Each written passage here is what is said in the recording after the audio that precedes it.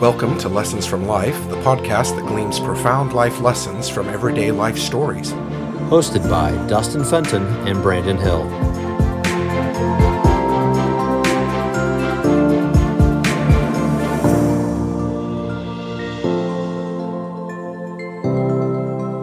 Dustin and I recorded the episode you're about to hear a couple of weeks ago, and today, in preparation for the final edit, we are dealing with coronavirus across our country and across the world. And my role at a university is mainly to take care of the 3,000 plus students who live with us. And as I listened to this again tonight for the final time, I realized these are lessons that I needed to hear again myself as I helped to prepare our community to deal with the next few weeks of what the coronavirus is going to mean for all of us. So I encourage you to listen to this and be encouraged and be prepared to make this an adventure that will impact the lives of the people around you and yourself. One of my favorite quotes is from G.K. Chesterton, and he says that an adventure is an inconvenience rightly perceived. And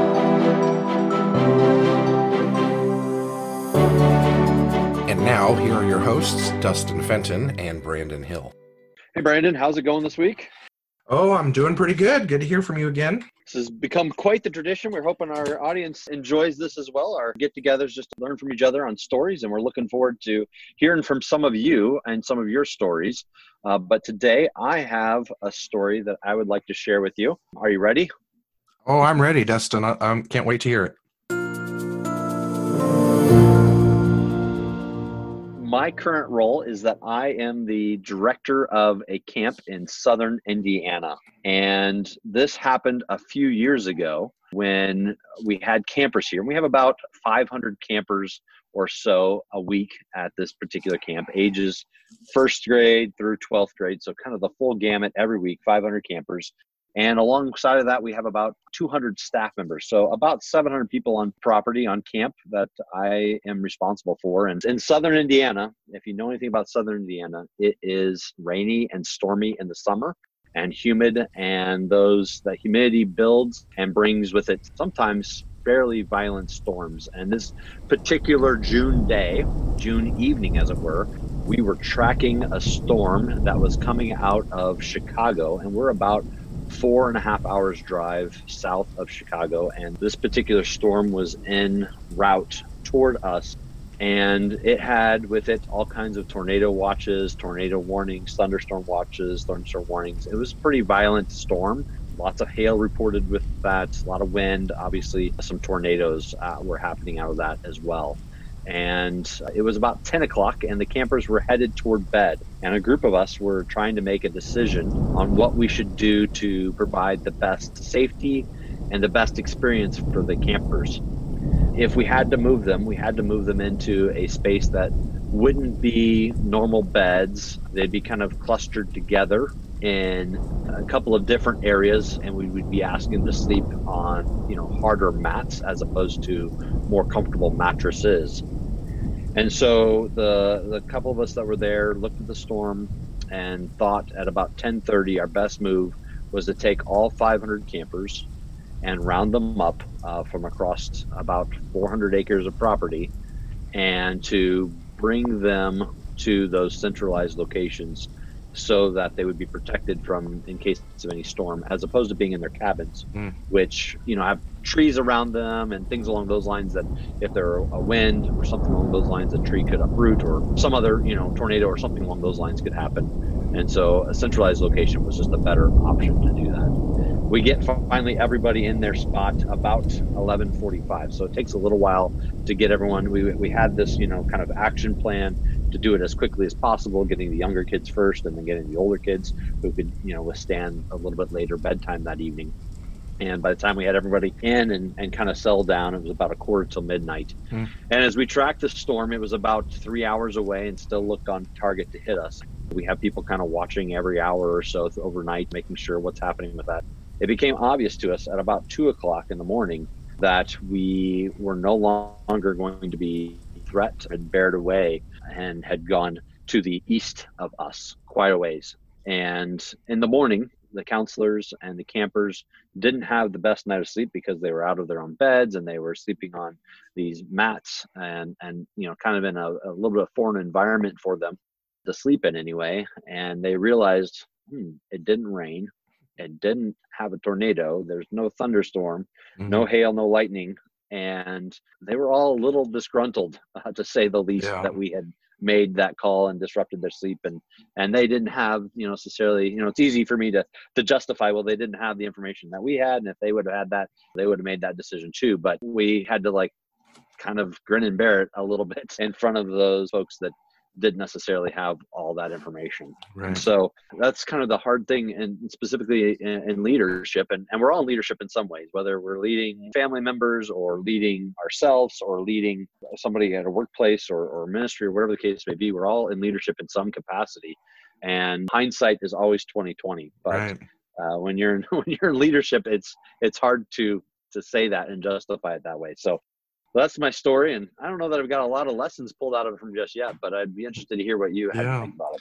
Yeah, well, as a parent who had a kid at your camp several summers in a row, I'm really glad you made those kinds of decisions. I know a couple of times my son was like, we stayed in the dining hall, and I always thought there's a good reason for that. I may not know what it is, but I'm glad that you're watching out for my kid. And so I think when you are in leadership, you have to think about other people as well.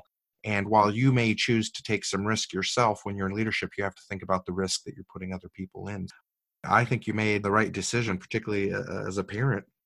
I'm also thinking about the opposite of leadership, which is followership. And what's the lesson here is that sometimes our leaders may do things that we think are really strange and we don't understand. But to some extent, a good follower trusts that their leader has the best thing in mind.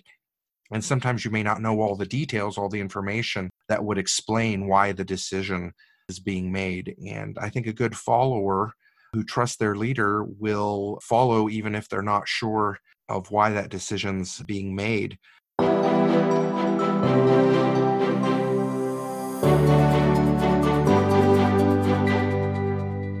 I was on a hike trip once with a bunch of students and I saw a rattlesnake in the path. I was the 8th person in line at the end of the group, and 4 people had already walked over the top of it. And so I just yelled, "Stop!" to everybody. And amazingly enough, all the kids stopped. I didn't think they would, but I think they heard the fear in my voice, and it really stopped the 5th person from stepping on the rattlesnake.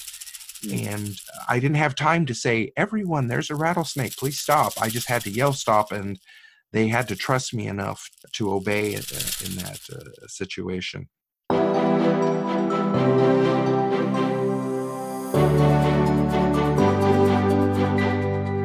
I remember once, Dustin, you and I were actually working at another camp, and we had a tornado actually come down the road towards our camp. It turned a little bit. I think it later was determined to be a straight line wind, but my goodness, we could see something coming. And one of the trees fell in the parking lot where all the camp staff had parked their cars.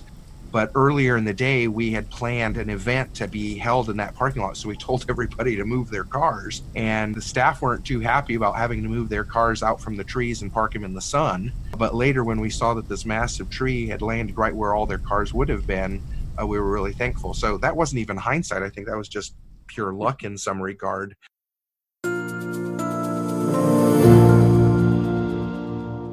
Knowing when to look at the information you have coming down the road and make decisions about it, and weighing out the risk aversion that you have individually versus the form or weight of risk aversion that you're going to have when you're thinking about other people, I think is important.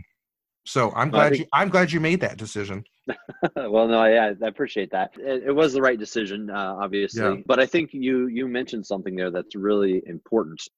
And I kind of couch my story in the moment of leadership, but you drew out the idea of followership, and that actually probably is harder to do than leadership. And I've been a student of leadership for some time, and encourage people to own the areas of leadership that they have, again, starting with themselves. But, how do you become a good follower, and how do you become a good follower yourself? And that's really about leadership, right? If you, Right. starting with that is just saying, hey, I'm going to do these things. Okay. Now actually taking the disciplined time to get up in the morning and go run, or to stop eating after the first meatloaf, or whatever the case may Right. be. So that followership is probably more important than leadership, because leaders in the end, will only be able to lead if they've got people to follow. And so that's really, really important in that kind of relationship and that dynamic. Yeah. Here's another fun story that might encourage you on your decision. A couple of years ago, we had a power outage on our campus. We have 2,500 students living in residence halls, and power completely out. And I think it went out like at 4:00 in the afternoon, and we just kept hearing, "Oh, we'll have it ready in 2 hours. We'll have it ready in 2 hours." And it didn't start up until the next morning, I think at 10 a.m. Well, when you have that many people in residence halls and you have electronic access and fire alarms, you've got to have staff stay up to man the doors, make sure that there's someone awake if there's a fire.